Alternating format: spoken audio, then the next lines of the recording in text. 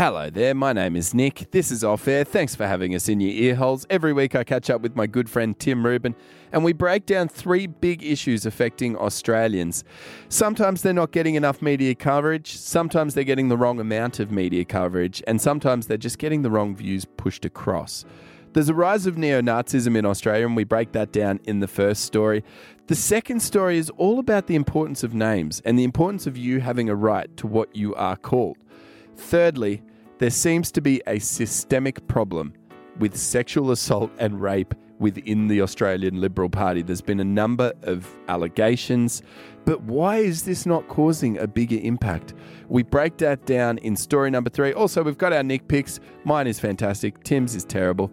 If you do enjoy what we are chatting about, please join Off Air Podcast Community. It's a private group on Facebook.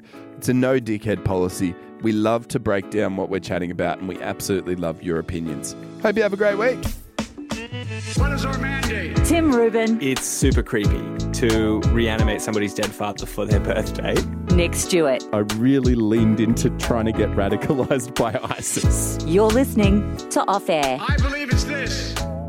Can we just backtrack just on the word your fiance? Can we just clarify something from last week? Because thanks to you, I had phone calls and messages from my mother and other people. Last week in the podcast, you used the term our fiancés, I think, when you were referring to both of our partners. And my partner, Ellie, is not my fiance. So I got a call from my mum saying, what is going on that I don't know about? Nick, do you want to just publicly apologize to anyone in my family who listens and thought that something had happened? Ellie's mum listened. She didn't message. So I don't know what the go is with that. You can clearly see in the picture that I posted in the Off Air Community Facebook page that you sent me an image of you and Ellie together with a diamond ring on her finger. So I stand by my comment. I love as well that the first photo that you have put together for the history of this podcast has been not for any of the graphics that we use in the Facebook page or anything, but just to stitch me up. So thanks very much for that, Nick. I'm glad that you... It's like all things when you grow up. It's exactly the same as having children, getting married, buying a house, any of those big commitments. I'm now on the other side. I've done the hard part. I asked the question. So now I have free reign to absolutely put shit on you until you've done it, because that's the way life works. It's the same with kids. All my friends who have children, they go, oh yeah, they tell you it's going to be magical and it's amazing. It'll change your life for the better. And then you have the kids and they're like, ha ha, sucker. It's on you now. You're welcome to not sleeping and spending all your money on a human that just whinges, shits and eats. So what you're saying basically is that every life major moment is kind of like zombieism or joining a cult. Once you're in, you just want to pull other people in regardless of if it's good or not. 100%. That's exactly what I mean. And I'm slowly realizing the older I get that is the sole purpose of life, is it's all this just big joke that we keep transposing down to younger people again and again and again. And you fall for it. You fall for it, so now you've got to try and pass it on to other people. Exactly right. It's like joining Jumanji.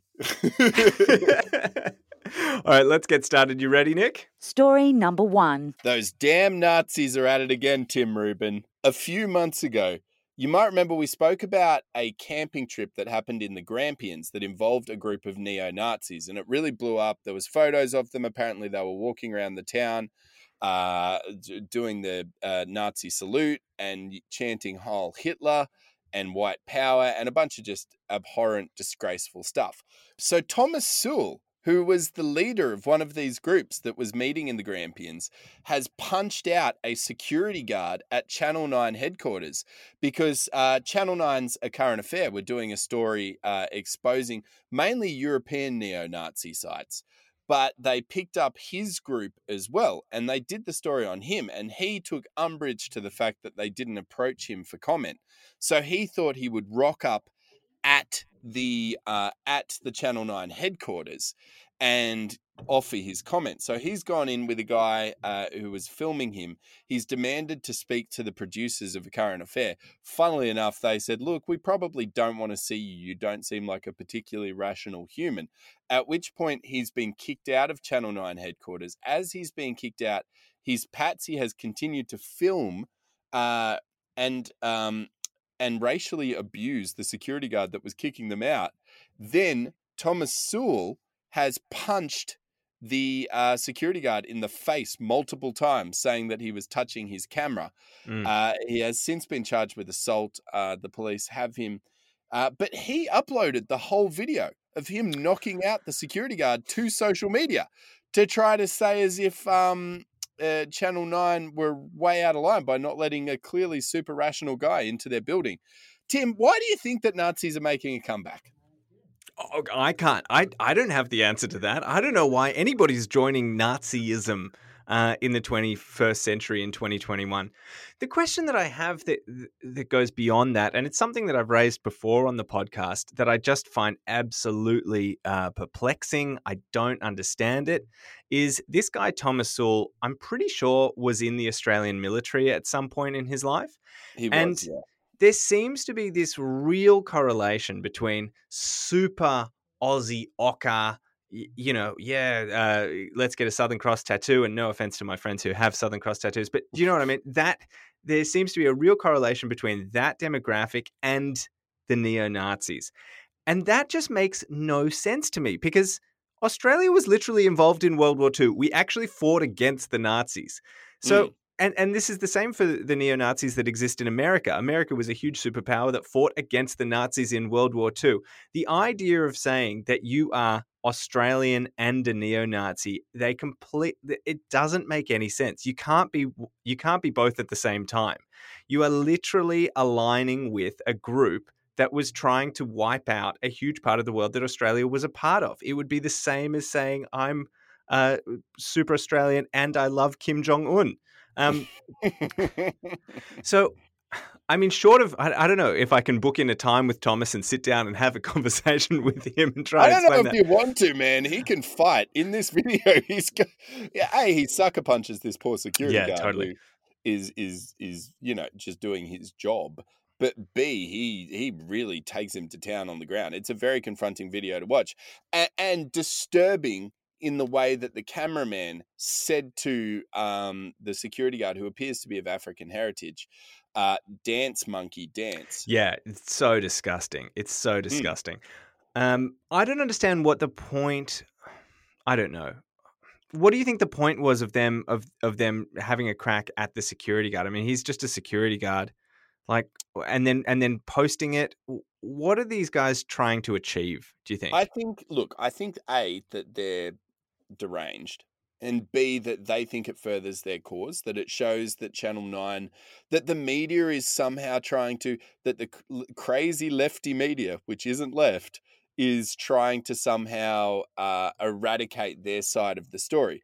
The reason their side of the story has been eradicated is because it is fundamentally wrong.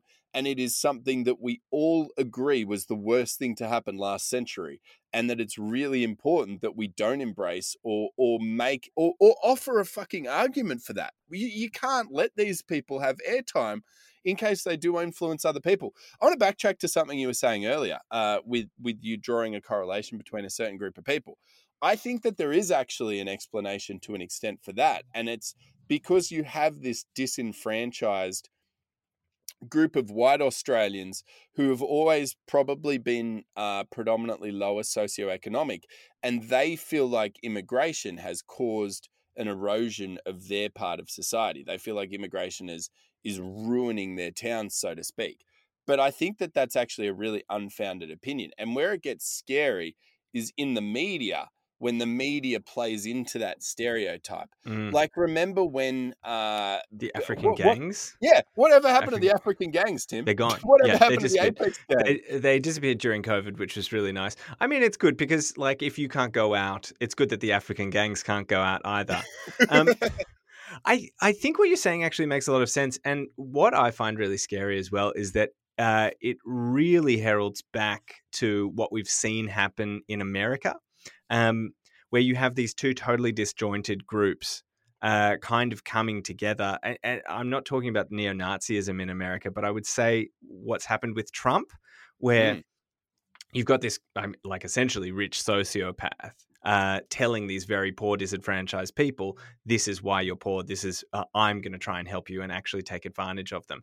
And I think that that's a similar thing where you get these people who are in a downtrodden place and they become vulnerable and they open themselves up to, being taken advantage of and being led in some potentially very dangerous ways.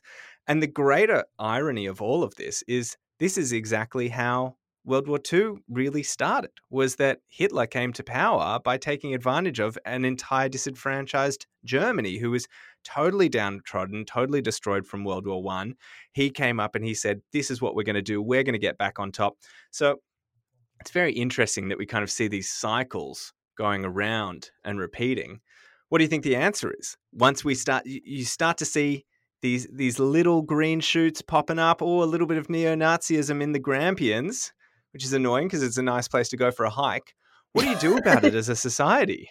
This is my story. I was about to ask you that question, Tim. I want to know, because I want to know, how do you change the discourse to show a different way? Because I think the other thing that can happen is these people also feel like, ironically, potentially the Labor Party, I hate using left or right, but they feel like people who actually, generally, people that are sitting on the left are actively trying to help lower socioeconomic demographics, but their marketing is just shit. How do they remarket it to actually inspire these people to want to vote for them? Because as you said, Donald Trump, it's bizarre that conservatives seem to be able to latch onto these people by selling them false hope, when the other side of politics actually have genuine hope to offer, but they can't get the message across. How do you change the message? Well, because generally it is the left that wants to look after the poor, and generally these people are the poor, but they also, for some reason, hate the left. Look, I think it's probably a bit of a self-hatred and probably a bit of an identity crisis, because when you are there, you don't want to say, yes, I am this person that needs a handout. You would rather align with someone who's saying, no, it's actually, you don't need a handout. What you need is a better system where you're not being robbed by these immigrants or whatever it is. So how do you think you do it? How do you think we can do it? Is it in the messaging? Is it in inspiring? Is it about having, I guess, strong people? Well, I have an answer, but I don't know how practical it is, Nick. I think that, unfortunately, the answer is there. Like we've said, there is a huge correlation between downtrodden members of society and joining radical groups. We've seen it all over the world, all throughout history.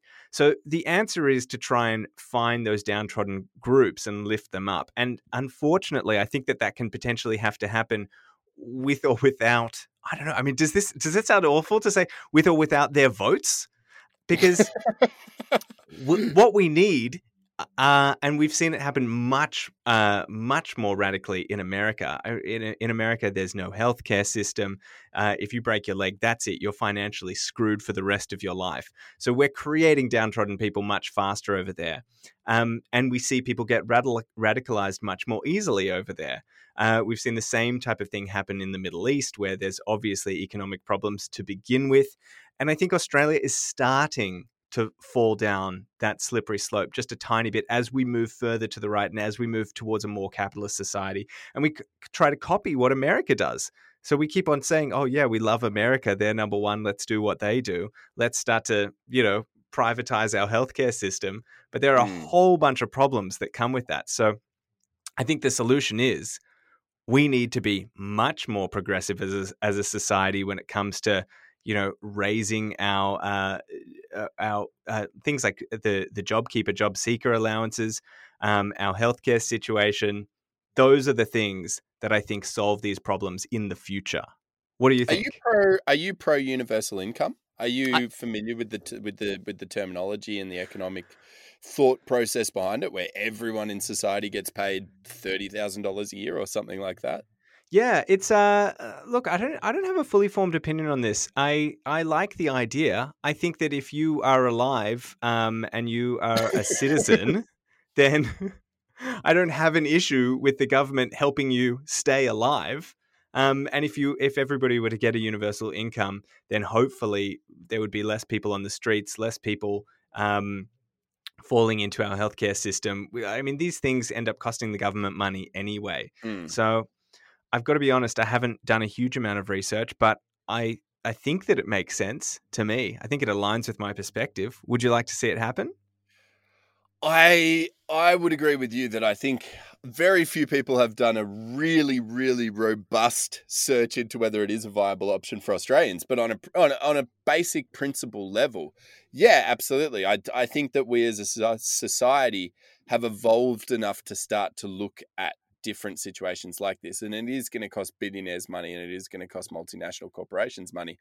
But I'm a filthy socialist Democrat, Tim, so I always think that. Do you think it would stop the Nazis? Would it stop neo-Nazis? Well, it could potentially stop extremism of all forms. If people feel like they're actually getting a fair go in this country, then they're not going to look for these crazy alternatives, whether it's ISIS or whether it's becoming a neo-Nazi or whether it's, shooting up a mosque in New Zealand. If people feel like they are living in a supportive community that has their best interests at heart, they're not going to spiral off into these extremes. So from that perspective, yeah, I think anything we can do to empower these vulnerable people is a positive thing, and education is a positive thing.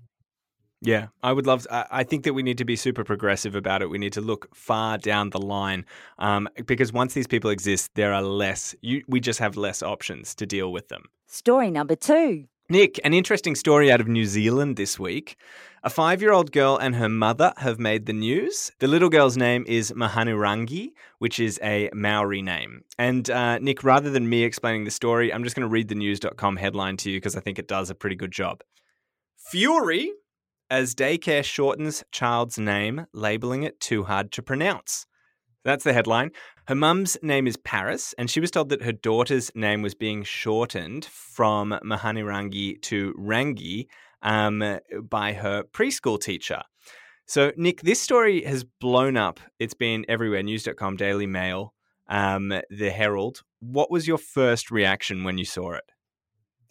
I mean, I think it's a bit of to be perfectly honest, Tim, I think it's a bit of a storm in a teacup. If I'm obviously it's wrong, but something tells me that the person working at the childcare centre is not going to be a future leader of the world. They're probably just someone cashing their check, trying to go about their day. They've said one thing and all of a sudden they're on the front page of news.com.au. I think everybody has the right to a name. Some people's names are harder to say than others. And in some cultures, they probably find my name hard to say. So, I don't know, man. What do you want me to say? Do you want me to be outraged? Do you want me to I don't want anything. The situation? I'm completely objective. I'm interested to know the thoughts that entered your mind when you first read this story. As someone with a name, I mean, we are, and this is the trap that we fall in a bunch of times, two white guys with white names talking about things that haven't happened to us necessarily. So with your name, which is Nick, and you, interestingly, you're not even Nicholas, are you? I am Nicholas, and it's spelt are? weird. Yeah, and it's spelt strange. It's Nikolas, and Stuart is Stuart, which is probably not the conventional way to spell either of those names. So I have my name misspelt all the time. It's not something that mentally affects me, but it's not intertwined with my culture. Whereas it sounds like this situation in New Zealand, it is intertwined with her culture as having Maori heritage. How did you go about becoming Nick from Nicholas? Because I've never even thought of you as Nicholas. So was it... well, you're just always Nick in my mind. So Nicholas is a bit of a stuffy name. I don't know. It doesn't suit my personality. Nicholas is what I get called when I'm in trouble, basically. My name is Timothy, and I was named Timothy with that in mind. Like, that is going to be my name. And I was only ever called Timothy as a child by my parents and family. And then I started school, and day one of school, they called out Tim from the roll. And I immediately just switched into being Tim. So still to this day, my family pretty much only call me they still call me Timothy, and they think it's weird. They think it's weird to hear me be called Tim. And when we were staying at my family's house over Christmas, Ellie, my partner, not my fiance, would only ever call me Tim, and my family kept saying that they found it really weird to hear me being referred to as Tim. And she said that she found it weird to hear me being referred to as Timothy. So sometimes names do change. I wonder, do you think that that's just a part of Australian culture? I know this happened in New Zealand, but let's say it would have happened in Australia. We have a habit of shortening everything. Yeah, I think it certainly is a part of Australian culture, but I think you still have the right, if you want to be called a specific name, to ask to be called that. I think it's not a huge deal to me what anyone really calls me, but some people feel very passionate about having a right to be called whatever they want. And I think all of us have right to ownership of ourselves. And if it is something where you're offended by the prospect of being called something else, you should have that right. It's just like if you got a shit nickname. If I got a crappy nickname, I wouldn't want to be. And I've had people in my life who've gotten terrible nicknames and they've specifically asked to not be called that. And you sort of have to respect that. I think it's the same. It's the same situation here. You should always have respect for other people when you're making these decisions. I want to say again, I do not think like a child, like being a childcare worker would be one of the worst jobs in the world. I have so much respect for like it would be so hard.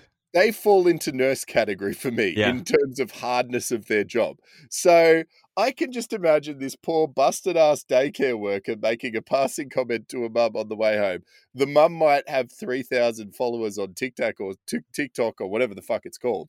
And all of a sudden now this poor daycare center is embroiled in this situation where they've caused international furor, where they're being spoken about on podcasts just because some shagged out bloody daycare worker has spent all day with a bunch of 2-year-olds and doesn't want to call someone an 8-syllable name. So I think that's the funniest side of the story. There's more to it, yeah. This conversation went on the Facebook group, Off Air Podcast Community. Sarah commented saying, learning someone's name is not hard, and I'd never shorten a name without asking first, or even until they use the shortened name with me. Some nicknames are reserved for select people in their lives and not for everyone to use. I commented back on that. I said, hey, Sarah, just to play devil's advocate, giving people a nickname is often a sign of friendship. If we were playing a sport, I might call you, her name is Sarah Cirillo. I said, I might call you Cirillo or SC. Do you think that that's problematic? Do you think that using a nickname is a part of the Australian culture of showing a sign of endearment? Like, I think that that's, and I've never once said, hey, do you mind if, because that kind of, maybe I'm wrong about this, but I think that takes the fun out of coming up with a nickname for somebody and giving it to them. I agree with what you're saying, but if they specifically said to you, hey, can you not call me that? Oh, yeah, 100%. I would then backtrack it. I actually have a mate who to me is Gardy, and it always confuses the hell out of me because when he meets people, he goes, hi, I'm Lachlan. And you're like, no, you're not. No, he's not Lachlan in my head. Every time I sort of look at him and go, what? And my best mate, his name is Chris, and we all call him Theo. And we've never called him Chris ever. And it's bizarre. Whenever they meet people and they go, hi, I'm Lachlan and Chris, I'm like, fuck you are. But that's what they prefer to be called on a professional level, because for them, they're going by Theo and Gardy doesn't feel professional in the real world.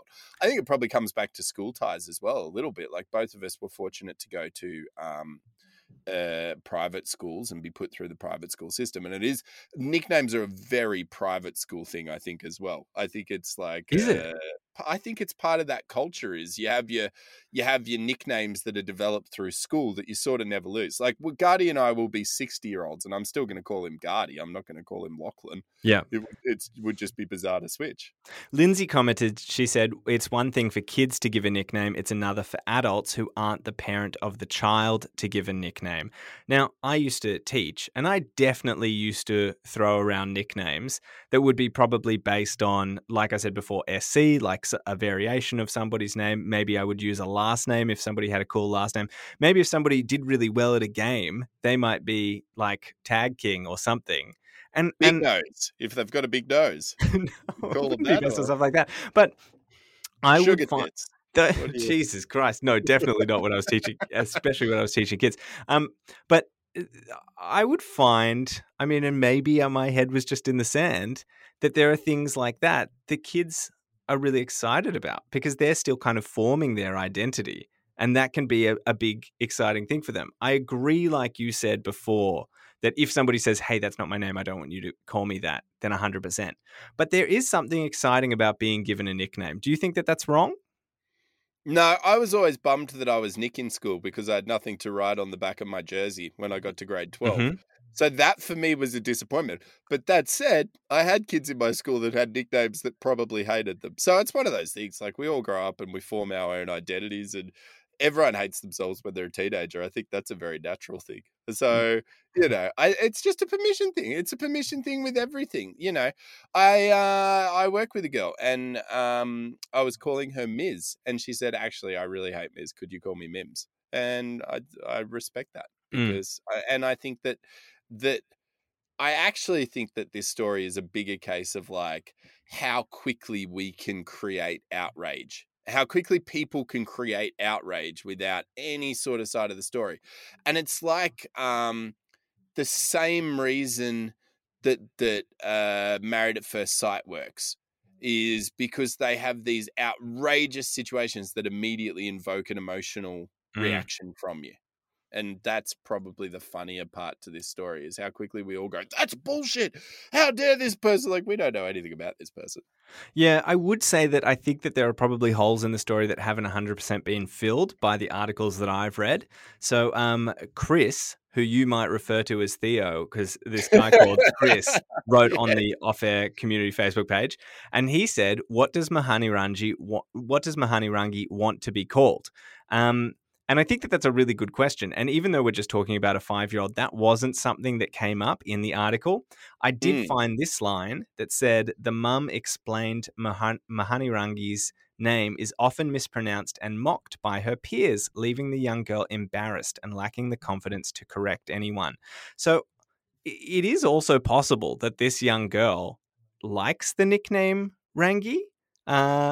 I don't know. Exactly. And she might not feel comfortable telling her mum that as well. My sister often would be called Katie, and my parents hated it, but my sister actually quite enjoyed it. That my parents were like, "No, she's Kate. It's not Katie." Did you to end this? Are you a little bit happy Timothy didn't stick? Are you happier as a Tim? I've always felt like a certain disconnect to Tim, actually. Oh, Because really? yeah, because my entire family calls me Timothy. So sometimes I'll hear the name Tim or meet another Tim, and I'll be like, "Now that's a Tim." Despite being Tim on radio, on posters, on everything, still sometimes I'm like, "Yeah, I mean it's kind of my name." Story number 3. Tim, there is 2 things trending at the moment on Ozpol Twitter. And I'm sure they're entirely unrelated. Hashtag don't name the rapist and hashtag Porter. Both of them have been retweeted over several thousand times. This has been a story brewing for a little bit. It seems like the Liberal Party have fallen into a complete Me Too movement at the moment. And over the past week, probably the most distressing case that has come out, and it has Scott Morrison embroiled in it up to his eyeballs, is the alleged rape of a 16-year-old woman in Sydney several decades ago by a current cabinet minister. That woman committed suicide last year. Just 2 days ago, the New South Wales Police Force said that they wouldn't be investigating this further because there wasn't enough information. And today, the cabinet minister, who hasn't been officially named yet, is said to make a statement. Now, there's a lot of layers to this. The layer I think that's most interesting is Anthony Albanese today put up a video of Scott Morrison speaking passionately in 2019 about the fact that women need to be believed when it comes to rape allegations, and that his dad was a police officer and he saw a number of rape allegations go unchecked, and it always disappointed him, and that women need to be have the right to be heard when it comes to these things. Mm-hmm. Now, the problem is when it comes to this specific case, he has said that the cabinet minister involved has vehemently denied it, and that he should have a right to have that denial, and he should also have a right to be believed, and that it could potentially be a bit of a he said, she said case. Now, this is an absolutely wild story, man. Isn't that great? Just sorry to interrupt, but isn't it great that women should be believed until it's someone or something that affects me? Mm. And that seems to be a bit of a trend when it comes to Scott Morrison's prime ministership. Mate, when does this end, and when do people start losing their jobs, Tim? Because this is now into week 3 of damning allegations against this party about a consistent problem with the culture, and that's only when it comes specifically to rape. We spoke on this podcast nearly 12 months ago about a misogynist culture being exposed in the Liberal Party. Are we fed up with this on a national level?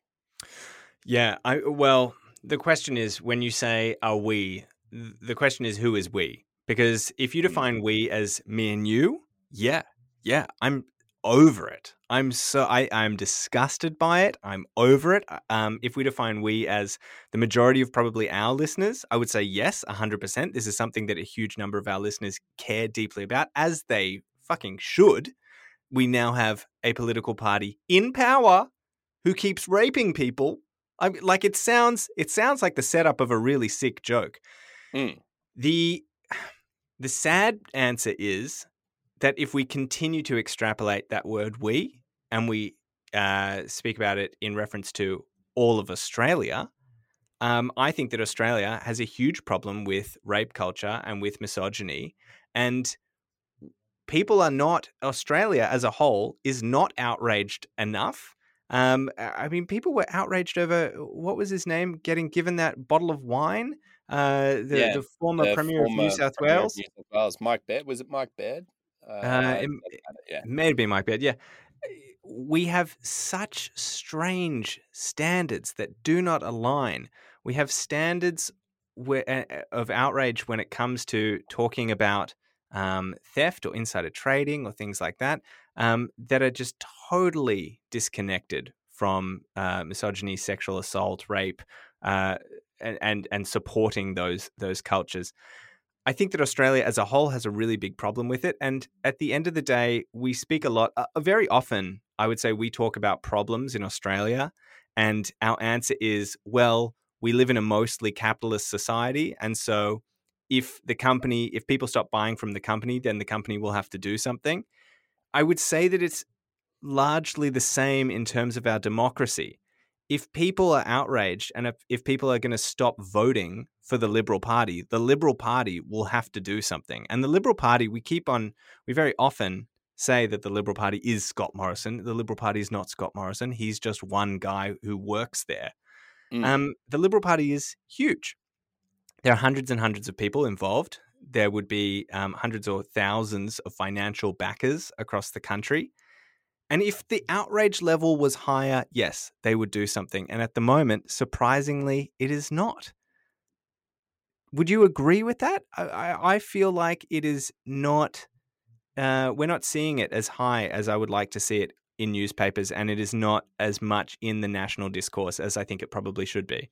I think the scary thing for me is, and I was just thinking about this on the weekend, we had a situation 2 or 3 years ago in sport where the Australian cricket captain was essentially publicly, like it was the scene from Game of Thrones where Cersei he was publicly shamed. He was dragged through the streets and made to leave his profession for 12 months and lose his job because he was the leader of a situation where 2 other people removed from him used sandpaper in a sport.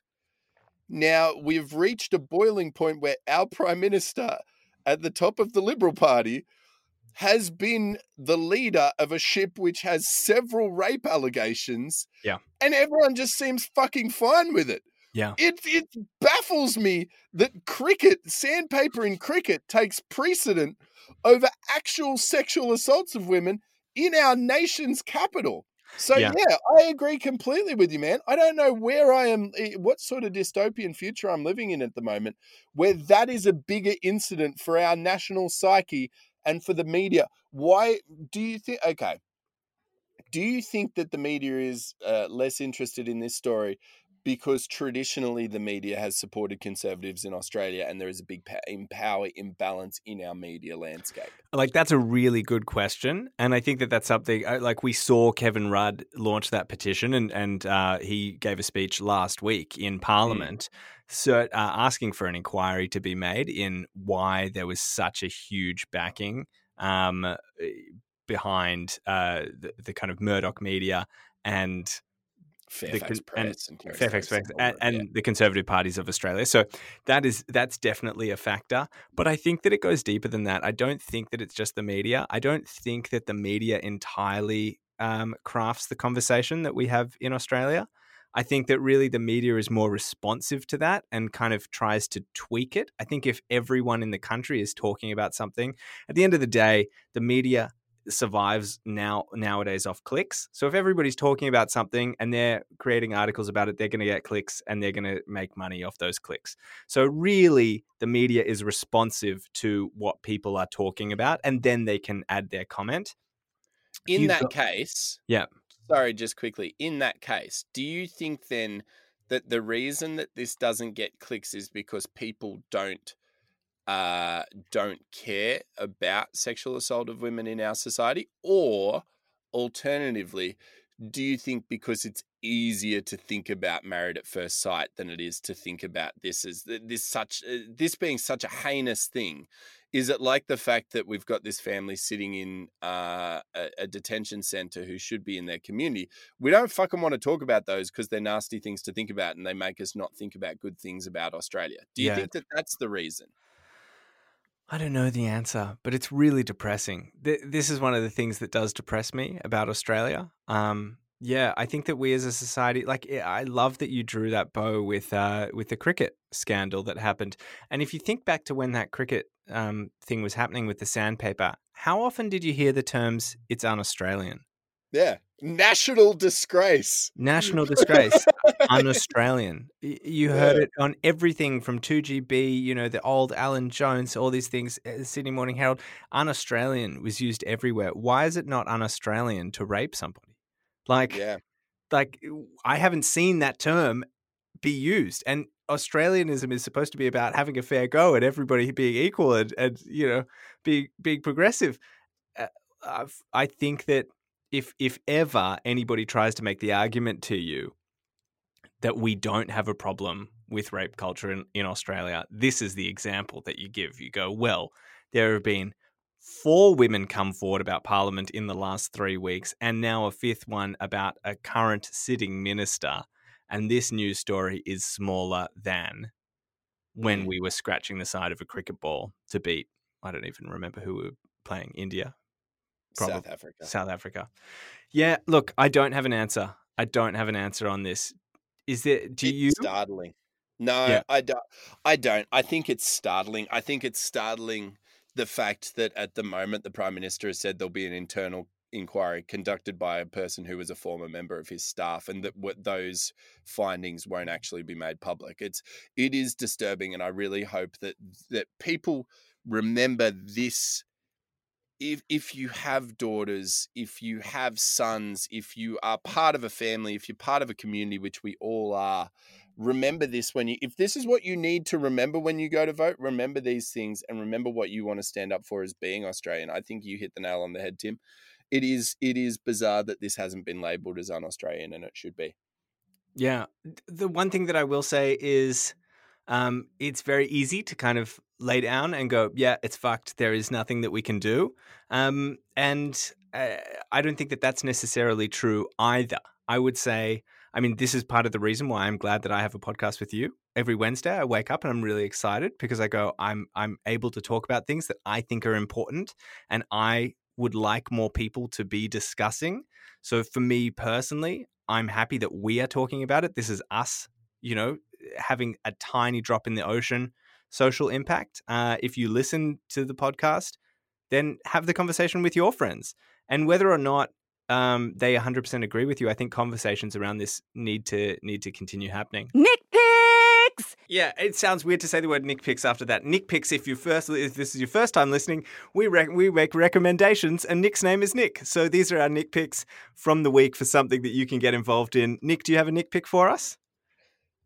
On Stan, great series reboot of a one of the greatest film franchises of all time, Clarice. It's What? weird to come off the back of this, but it's called Clarice. Yeah, have you it's seen? It's Silence of the Lambs? Yeah, so it's a Animated TV show? series off the back of Silence of the Lambs. So it's set 1 year after the end of Silence of the Lambs. And it is Clarice, and she's getting back into the workforce. Good on her for returning to work. Yeah. But essentially, so it's a crime show. With Clarice as the title character, she gets back into the FBI and they're profiling serial killers. It's a good show. Is We've Anthony needed a good Hopkins involved? No, there's been no real mention of Hannibal yet. I actually got the pleasure of watching Silence of the Lambs, which is one of the best films of all time. Top 15, I think, of all time, with my fiance for the first time the other night, because she had never seen it before, and she was watching Clarice, and she said, I need to know the backstory. But yeah, it's a really good show. It comes out weekly. I really enjoy it. Great Nick pick. I'm going to watch that. Thank you for giving us a good recommendation this week. That's what I'm here for, mate. I always bring the fire. You know that. I've also got a TV recommendation. There's a documentary on Netflix. It's called The Last Breath. And it hasn't really been publicized, but I was kind of digging through the documentary section. It's about these deep sea divers that work on an oil rig out in the North Sea. And it's so extreme what they go through. So these guys, they because they're diving at a depth of about 100 meters, in order to go down that deep, first they have to go and live in a tiny pod, which they do for 28 days. So they go into a pod that's about the size of an average bedroom, 4 of them, with like little bunks, and they just live in this pod, and they slowly increase the air pressure, so that their bodies acclimatize, and then they drop the pod into the ocean and sink it pretty much all the way down to the bottom of the North Sea. And basically something went wrong when they were down there. There was an incident, and it's real. And there's all footage of these guys 100 meters on the bottom of the ocean with X amount of oxygen. And it is so gripping. Very, very. Is there an outcome? Because I refuse to, because we're in the era of documentaries, and so many of them you watch now, and like at the start they're like, who is the serial killer? And then you go through 280 fucking experts, and at the end they just go, we don't know. It's not one of those, none of the 4 people that go to the bottom of the ocean are a serial killer. There is a weather event that fucks the whole expedition up. Okay, all right. They're basically, somebody gets stuck outside of the pod with a certain amount of air. Yeah, and you're 100 meters underwater, so you can't just swim up. Your heart will explode. You'll get the bends, yeah. So, check it out. You'd really like it. Yeah, it sounds amazing. Those jobs always enthrall me. Oh, God, they must rake it in, though, wouldn't you? Like, if you have to live in a pod for 28 days before you even start the job, big money. Do you die or not? I don't want to give it away. Maybe. Let's get out of here. Thanks for hanging out with us. If you're not in the Facebook group, search for it. It is called it's called Off Air Podcast Community, and we talk about the topics each week before and after the podcast, so you can get involved and share your thoughts.